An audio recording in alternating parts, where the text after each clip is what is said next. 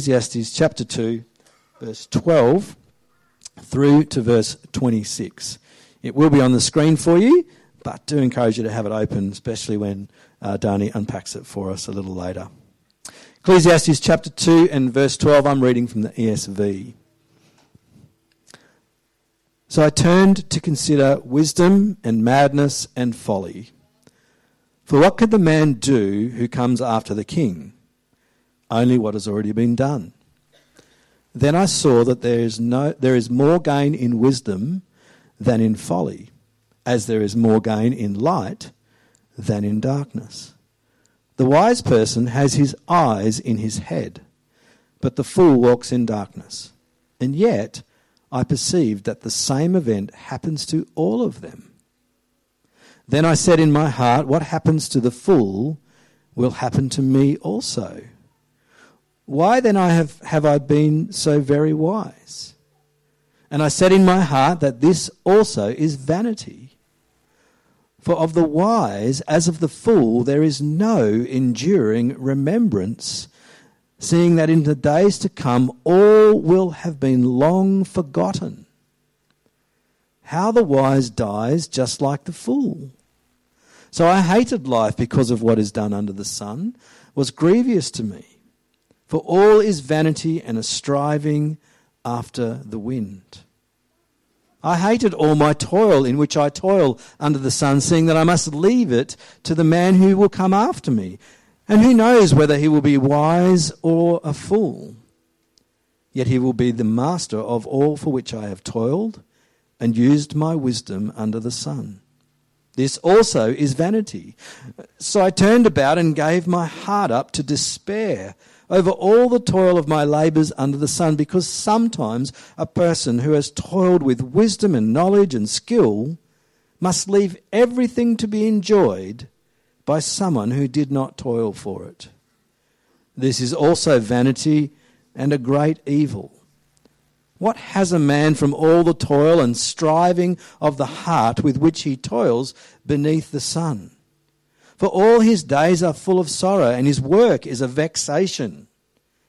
Even in the night his heart does not rest. This also is vanity.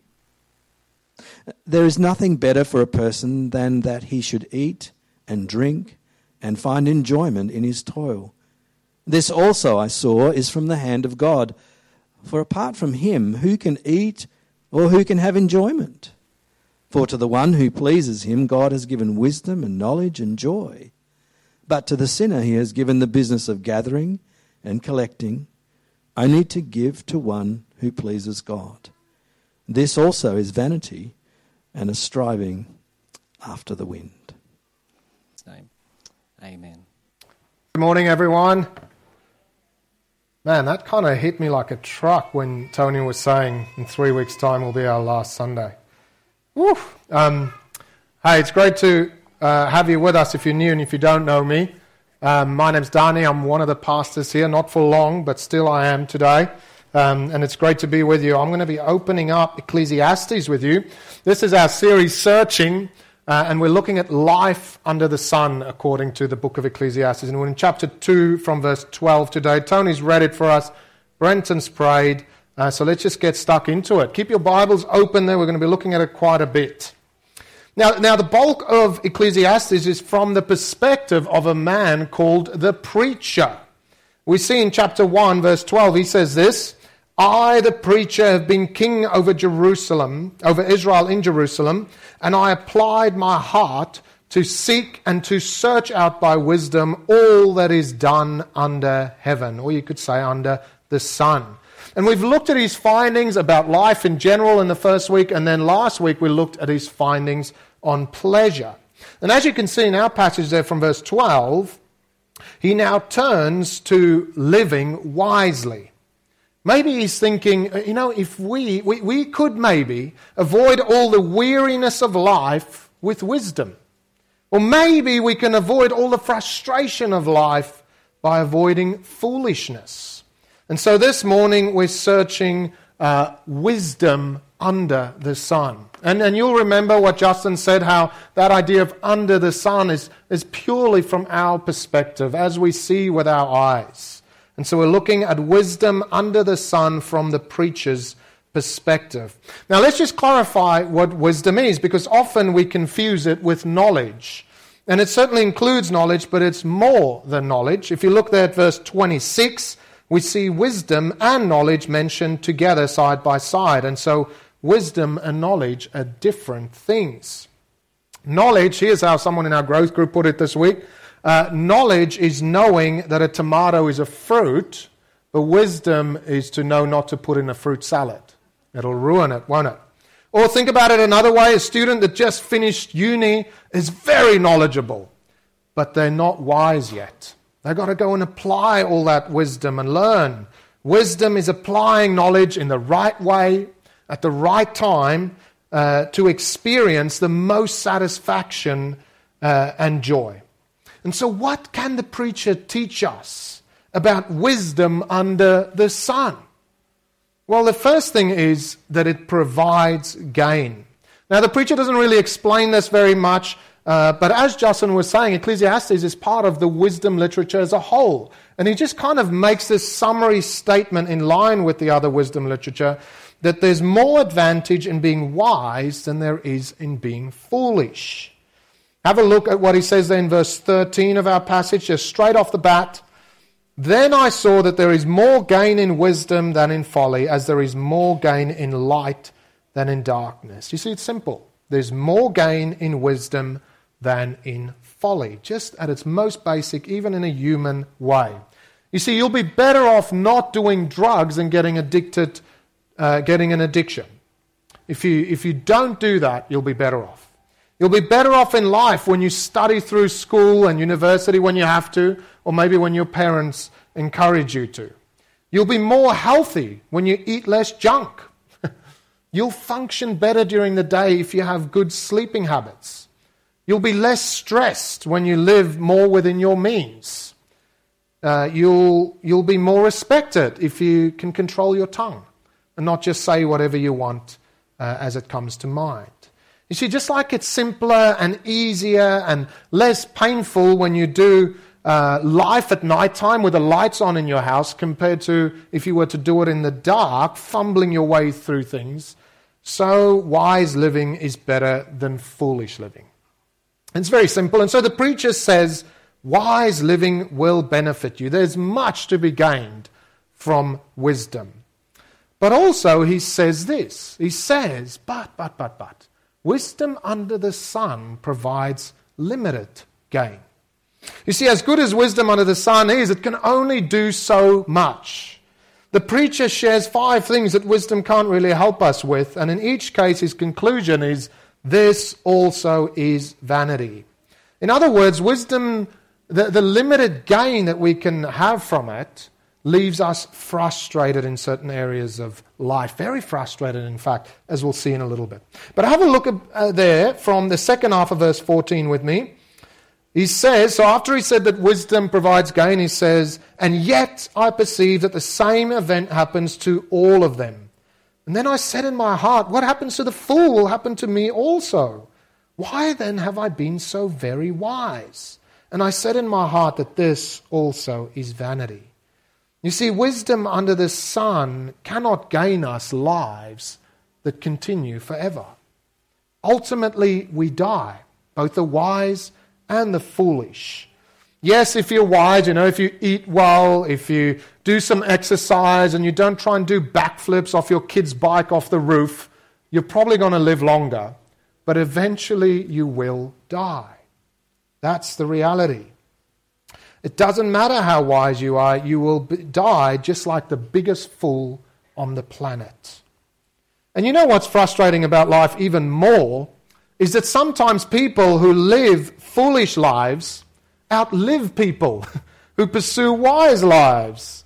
Well, that's what the preacher realizes later, is that wisdom is better than foolishness, but not always, because there's this thing called chance. Have a look how he puts it here in chapter 9 from verse 11. Again, he says, I saw that under the sun the race is not to the swift, nor the battle to the strong, nor bread to the wise, nor riches to the intelligent, nor favor to those with knowledge. That's what we would expect. but time and chance happen to them all, for man does not know his time. And so, wisdom under the sun is better than folly, but it can't give you an escape from death. It can't even guarantee you a long life, because by chance, you might get killed in a car accident because of a foolish decision that someone else made. The second limit to what wisdom can give you is a legacy. Have a look there from verse 16. For of the wise as of the fool there is no enduring remembrance, seeing that in the days to come all will have been long forgotten. How the wise dies just like the fool. He's not just saying, hey, we all die in the same way. He's saying our legacies die with us. So if you live with wisdom under the sun, you will be known by others. That's true. People will know of your likely success. People will know of the resources that you've built up.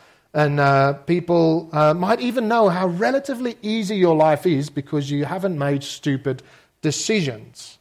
But the memory and the legacy of anyone is quickly forgotten. Very soon, all the people that attended your funeral, and maybe even those that didn't, that know you, will also die. And your memory will die with them. Yes, maybe your name will be written down somewhere. When we went to the UK a while back, we went into this chapel in Bath, and there was this huge book, and you could flip through it, of all the people that died through some of the bombings in World War II. And so maybe that would happen to you. But the reality is, there's about 0.5%, I don't know, it's just a number I made up, of the world that will be remembered. People like Einstein, people like Shakespeare and Beethoven. But let's be honest, at least this is true for me, I'm not in those guys' league. I'm not going to be remembered like them. And even if they are remembered, this is what struck me, is that often they are not actually remembered, but their work is remembered. For example, who knows this guy? Jon Utzon. Put up your hand if you know Jon Utzon. Oh yeah, we got 3. Maybe I'm not even saying it right. Oh, about 7. Okay, and put up your hand if you know of the Sydney Opera House. Yeah, that's right. So almost no one knows about Utzon, but everyone knows about his work. That's what happens over time. We remember the stuff that people did, and we don't really remember them if they're really famous.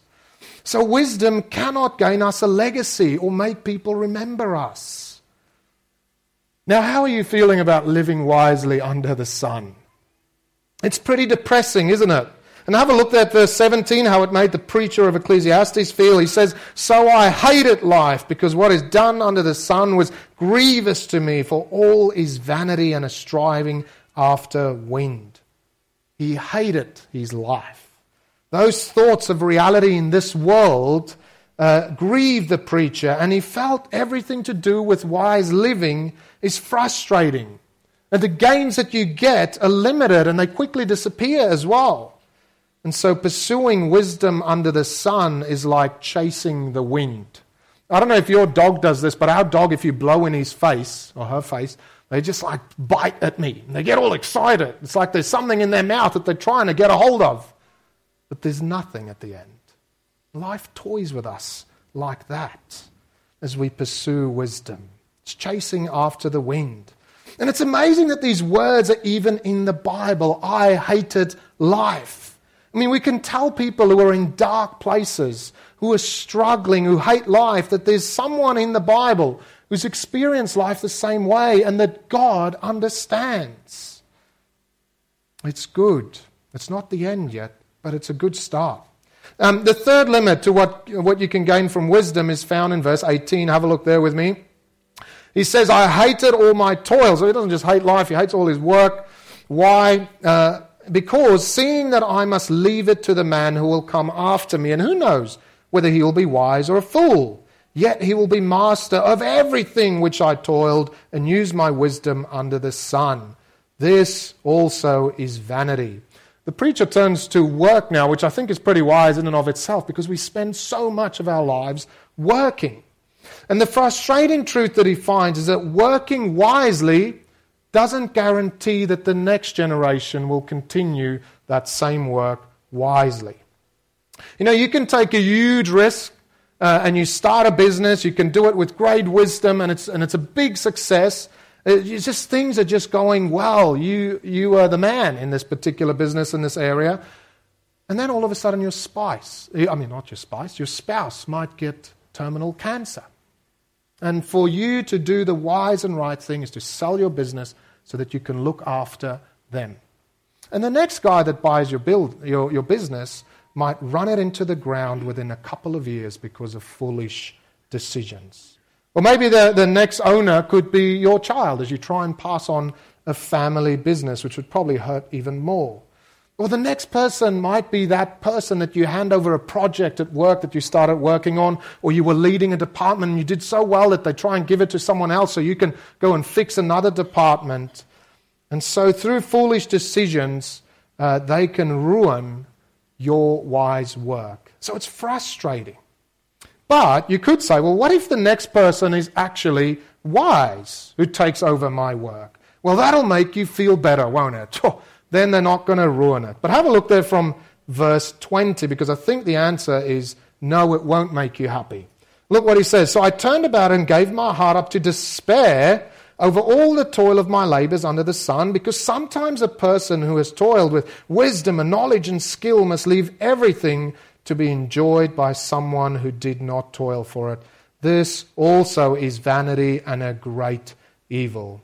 You see, sometimes the person who takes over your work doesn't ruin it through foolish decisions, but they just simply enjoy it. And this frustrates the preacher. He's worked very hard. He's toiled. He's struggled. He's tried to grow in his knowledge and his wisdom and applying it so that he can have work as hassle-free and as enjoyable as possible. And now he doesn't even get to enjoy it. Someone else does. He had to put all this effort in, and he feels like he's earned the right to enjoy things as he set them up. But then comes along some other guy who hasn't even broken a sweat, and he gets to enjoy all of the systems, all of the resources, and all of the results of another person's work. And the preacher says, that's not fair. Why? You can only enjoy wise working when you've put in the hard yards, he says. You shouldn't be able to piggyback on someone else's wise work. And so he's frustrated and he feels like he's been wronged. And that's the fourth gain that wisdom can't give you, and that's the fact that you can't always enjoy your own work. Sometimes someone else enjoys it in your place. And sometimes you are taken away, so you can't even do that. So where does this leave the preacher? Well, look there from verse 22. He says, what has a man from all the toil and striving of heart with which he toils beneath the sun? For all his days are full of sorrow, and his work is a vexation. There's that word that Brenton loves.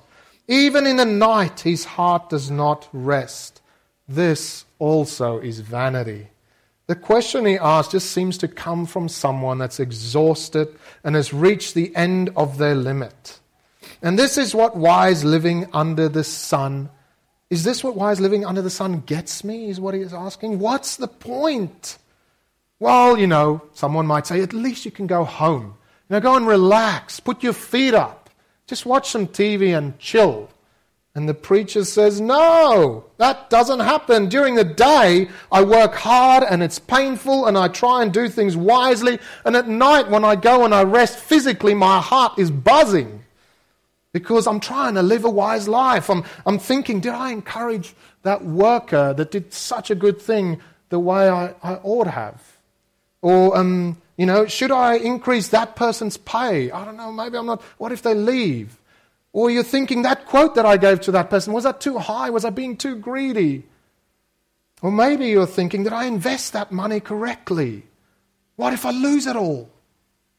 Or maybe you're thinking, what about that child that's struggling in my class at school? How can I wisely go about helping them and guiding them for their good? You see, the fifth and the last gain wisdom under the sun can't give you is rest from your work. Even when you go home, your heart is not restful. All right, so it's been fun. Wisdom under the sun. It provides gain, but it provides limited gain. And so then this is the conclusion of the preacher. He says, so enjoy everything while you can. That's the conclusion of the preacher after considering wisdom under the sun. And we see it there in verse 24. Have a look there. There is nothing better for a person than that he should eat and drink and find enjoyment in his toil. This also I saw is from the hand of God. For apart from him, who can eat and who can have enjoyment? You see, when you enjoy a meal or a drink or, working on something or ticking something off your to-do list, take some time to enjoy it. Don't move on too quickly, says Ecclesiastes. Simply soak up the joy that comes from it, even if it only lasts 2 seconds. Because it'll be quickly gone. Or you will be gone. Or someone else will enjoy it in your place. Enjoy everything while you can. That's the conclusion. And he says it's a gift from God. Just like as we saw in the first week, that life as we know it, this frustrating, fleeting and futile life that we've got that just seems so toilsome under the sun, that life has been given to us by God for a reason. So the fact that we can have little moments, just little moments of joy here and there, is a gift from Him that we should enjoy. And he finishes off in verse 26 with God as the ultimate giver of wisdom, knowledge and joy. And He gives it to whoever He pleases. And to others, God gives the business of just gathering and collecting, and then He will take it from them and give it to whoever He wants. And so this guy's saying, what's the point in chasing wisdom? Because if it's not part of God's plan that I am wise, I will never get there. And maybe I'll work so hard, but it just ends up in someone else's lap. So in the end, the preacher says, don't pursue wisdom under the sun. It's not the ultimate meaning of life. He says, don't be a total fool either, and waste your life. And let me show you how he puts it later on in Ecclesiastes 7. In my vain life, that's what life ends up becoming if you take God out of the picture. In my vain life, I have seen everything. There is a righteous man who perishes in his righteousness. There is a wicked man who prolongs his life in his evil doing. You see, chance happens. Wisdom can't guarantee you a life forever. Be not overly righteous, he says, and do not make yourself too wise. Why would you destroy yourself doing that? He says, don't pursue it so much that it crushes you. But then look what he also says. Be not overly wicked, neither be a fool. Why should you die before your time? Doing the backflips on your kid's bike off the roof? Don't do that. It's going to end badly. It is good that you should take hold of one, take hold of wisdom, and also from withhold the other one, not your hand. So don't be too foolish. For the one who fears God shall come out from both of them. What he says that is if you pursue wisdom with all of your heart, you will destroy yourself. And if you just live a stupid life, if you like, if you live an absolutely foolish life, you will be destroyed. But did you notice there's a third way that involves fearing God that means you escape being destroyed and destroying yourself? And I want to show you this way. And I've titled it this, Wisdom Under the Sun. But notice it's not the S-U-N, it's the S-O-N. You see, many years after the book of Ecclesiastes was written, the God who alone gives wisdom and knowledge and joy sent His wisdom in the person of His Son Jesus. Have a look here at John 8, verse 23, how He puts it. This is what Jesus says. He said to them, you are from below, I am from above. You are of this world, I am not of this world. You see, what we long for, I think, as you read through the book of Ecclesiastes, and I think this is what the preacher of Ecclesiastes longs for too, is wisdom from above the sun. Wisdom under the sun is frustrating, and so what we want is wisdom from heaven, beyond the sun, beyond what we can see and touch and know just with our eyes. And so Jesus comes and He says, I am the one sent from above. Jesus is God's wisdom from above. And one of the main teachings of Jesus is that death is not the end. You see, wisdom under the S-U-N says that death is the end. And wisdom under this S-U-N cannot give us life forever. But wisdom under the Son, the S-O-N, can give us life forever. And he says there is another reality. Have a look at Matthew 12, verse 42. So the queen of the south will rise up at the judgment with this generation and condemn it, for she came from the ends of the earth to hear the wisdom of Solomon, and behold, something greater than Solomon is here. You see, if the preacher of Ecclesiastes is Solomon, which most people expect, and if people came from the ends of the earth to hear of his wisdom, how much more should we come to Jesus, the one who is God's wisdom, the one who is the ultimate preacher who shares God's wisdom with us. But also, what I want you to see from this little passage is that death is not the end. There is a judgment. Notice this reality that Jesus all of a sudden talks about. He says there's a judgment coming. And the queen of the south, or the queen of Sheba, she has already died. And actually at that day she's going to rise and she's going to condemn the people that Jesus is talking to who is alive right now. And so this is one of Jesus' main teachings as the ultimate preacher. He's saying there is another reality. That's what wisdom under the S-O-N looks like. It's to know that there is another reality beyond what we can see with our eyes. A spiritual reality that we cannot know about unless someone who's been there can come and tell us about it. And Jesus is the one who tells us about that reality, and he shares with us how to live in light of God's wisdom.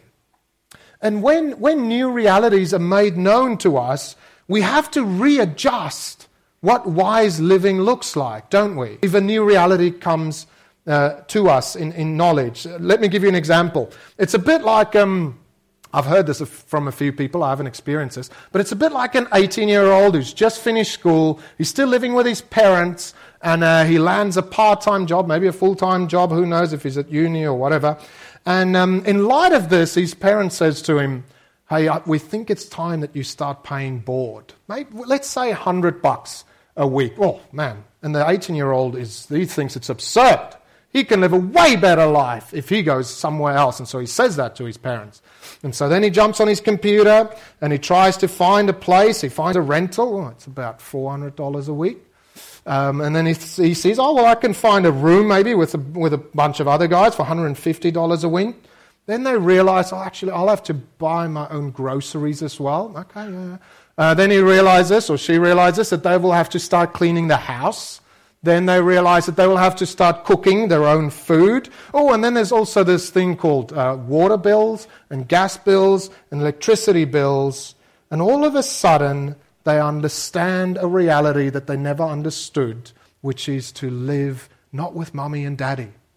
And in light of this new reality that they've come to know, the wise thing is to say, Mum and Dad, I'll happily pay the $100. I'll stay with you. I've heard that so many times. $100 a week, it's nothing. Wisdom under the S-O-N is to know of a new reality, a reality beyond death, a heavenly reality, a reality of the kingdom of God. Wisdom under the S-O-N is to readjust your life in light of this new reality. Remember, wisdom always has this kind of future-orientated flavor to it. The only reason why you try and mow the lawn wisely is that so you can have more joy in an hour's time, or so that you can watch the footy a bit later. Wisdom always thinks about the future. And so if our futures go beyond the grave, we need to rethink what wise living on this planet looks like. Because true wisdom is to live in light of ultimate reality. And Jesus reveals ultimate reality to us. So wisdom under the S-O-N means we know of another reality. But also it means that we trust Jesus for life after death. You know, it's one thing hearing of God's wisdom from Jesus as he tells us that death is not the end. It's a whole nother thing altogether to trust him to give you life beyond the grave. Wisdom under the S-O-N is to trust Jesus for eternal life. Jesus is not simply wisdom from God, that's true, but Jesus also needs to become wisdom from God to us as you personally put your trust in him. Look how it's put in 1 Corinthians chapter 1, verse 30. And because of him you are in Christ, so because of God's work we are in Christ, who became to us wisdom from God, righteousness and sanctification and redemption. Did you see that?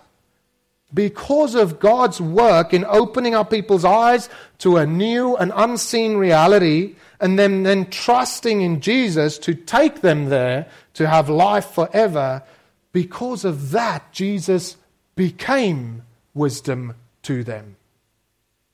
And so, that is what we have to do. You have to take the wisdom of God in Jesus, and it needs to become wisdom of God to you. What does that look like? Through Jesus' death on the cross, you need to say that he paid the penalty for your unrighteousness, and that you will receive his righteousness so that you might be pure and perfect. Because we know that it's only the pure in heart and the pure that inherit the kingdom of God. And in God's wisdom, and his manifold wisdom, he has chosen to give us the purity we need to inherit his kingdom through the atoning death of his Son. That's the idea of righteousness that Jesus becomes for us. But true wisdom is also knowing that we're not perfect yet, and we need to be perfected for our future forever life. That's what sanctification is. In God's wisdom, he doesn't simply make us a wise and perfect person as soon as we trust in Jesus. No, he makes us perfect in the image and likeness of Jesus, and it's a lifelong process. That is his wisdom, and that happens as we trust in Jesus. We are sanctified. And lastly, this reality that we live in, I don't know if you've noticed this, I certainly noticed again when I went to Carousel the other day. As we live life on this earth, it enslaves us. We start thinking like the world. We only look for physical things, shiny things, pretty things. We live wise lives according to the world. And we often believe the lies of the world that kind of disagree with the reality that we hear from Jesus.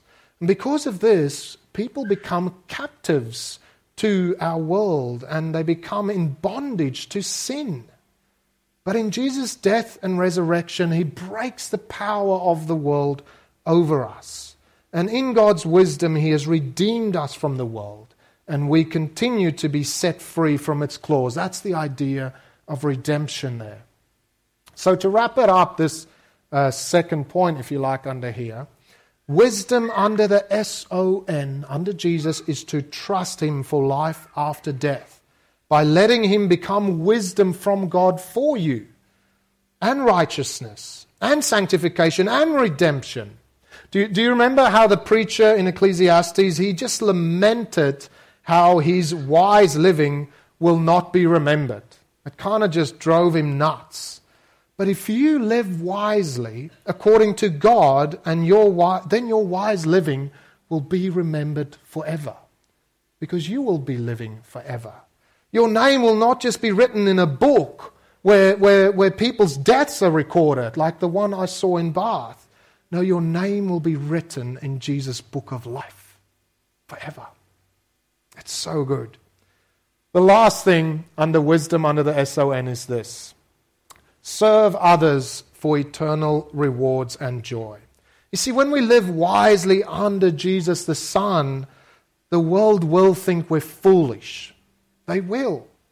They will think we're foolish. They thought that Jesus was foolish, and so they will think we are foolish as we listen to him. And one of the most foolish things that Jesus said, according to our world, is that true greatness is to be found in serving others and sacrificing your whole life for their good. Have a look how Jesus put it in Mark chapter 10.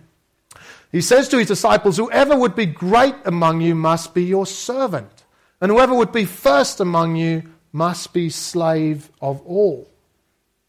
This goes so strongly against the wisdom of our world, but it's true wisdom. Just last week, we saw how self-centered, the self-centered pursuit of pleasure in this world leaves us empty. And part of it is because all you do is you serve yourself, you serve yourself, you serve yourself. If you want to have deep and everlasting joy, serve others. Make that your life's great work. And then all of your great work will not diminish at death. This is what Jesus did. Now, do you remember the preacher, how he was so ticked off? I mean, he was ticked off at a lot of things. But he was ticked off because he couldn't enjoy his work forever. When we live wisely under Jesus, that is no longer a problem for us. Let that sink in for you. When you live wisely under Jesus, that is not a problem for us anymore. Let me show you why. Imagine you toil and you struggle. I'm not saying this is going to be easy. Imagine you toil and you struggle and work to make people followers of Jesus. Where will they be for eternity? They'll be in heaven with you. And so you can enjoy them forever. Or imagine if you sacrifice and you serve Christians, people who already believe, by discipling them and helping them. You know, in their low moments, you go and you spend time with them and you point them to Jesus again. You help them to persevere through the difficulties of life that they might know and trust Jesus and love Him. Where will they be for eternity? They will be standing with you around the throne of Jesus one day. And you will rejoice together with them in how God has used your efforts. And you might say this, you might say, hey, Tani, well, you just assume that if I do all this work with not yet Christians, they're going to become Christians. But what if they don't? What if I'm in a secular job and I don't get to do ministry maybe the way you do? How's that going to work? Well, the reality is, as you serve others, God will grow you in your character and your Christ-likeness, and know His power and His love for you. And you will be praised one day for that. And you know, that's that line that Jesus says, that when He returns, if you're a good and faithful servant, you will enter the joy of your master. So any work done in wisdom under the S-O-N is not a waste. With Jesus, everything will lead to eternal joy and rewards. It's so good. Look how Paul puts it in Colossians chapter 1. This is a bit of a verse we love, isn't it? Him we proclaim, warning everyone and teaching everyone. Him is Jesus, by the way. With all wisdom, because we've received this wisdom from God. Why do we do that? That we may present everyone mature in Christ. And then look what Paul says. He says, for this I toil, and I struggle with all the energy that He powerfully works within me. You see, there is a toil that is worth doing. A toil where its rewards will last forever. A toil where you will be given strength and power through God yourself. And you won't crush yourself. A toil that has eternal rewards and joy as we serve others with the good news of Jesus. That's true wisdom. That's true wisdom. True wisdom is serving kids ministry on a Sunday morning here. True wisdom is sacrificing your Friday nights to come serve the teenagers of our church and of our community. True wisdom is our musicians coming here midweek, or maybe it's at home, practicing so they might serve us well here on a Sunday morning. Jesus says it's more blessed to give than to receive. He is the wisdom of God, and He lived that out. The question is, are you? I think this is the question that we're left with in the end. Wisdom under the sun, the S-U-N, or are you going to live wisely under the S-O-N? And another way you can put this question is, am I wise or am I a fool? And I'm not talking about worldly wisdom or folly, because the reality is that life as we know it will end one day. So to put all your eggs in the basket of this world is foolishness already. But there's a reality that will not end. The reality of God's kingdom under Jesus. And so you've got to ask, am I wise or a fool in light of God's wisdom that's been revealed to me today? And I want you to just sit with that question for a bit while I prepare the communion table, and then I'll show you how the two connect. Am I wise or am I a fool in the light of God's wisdom that's been revealed today.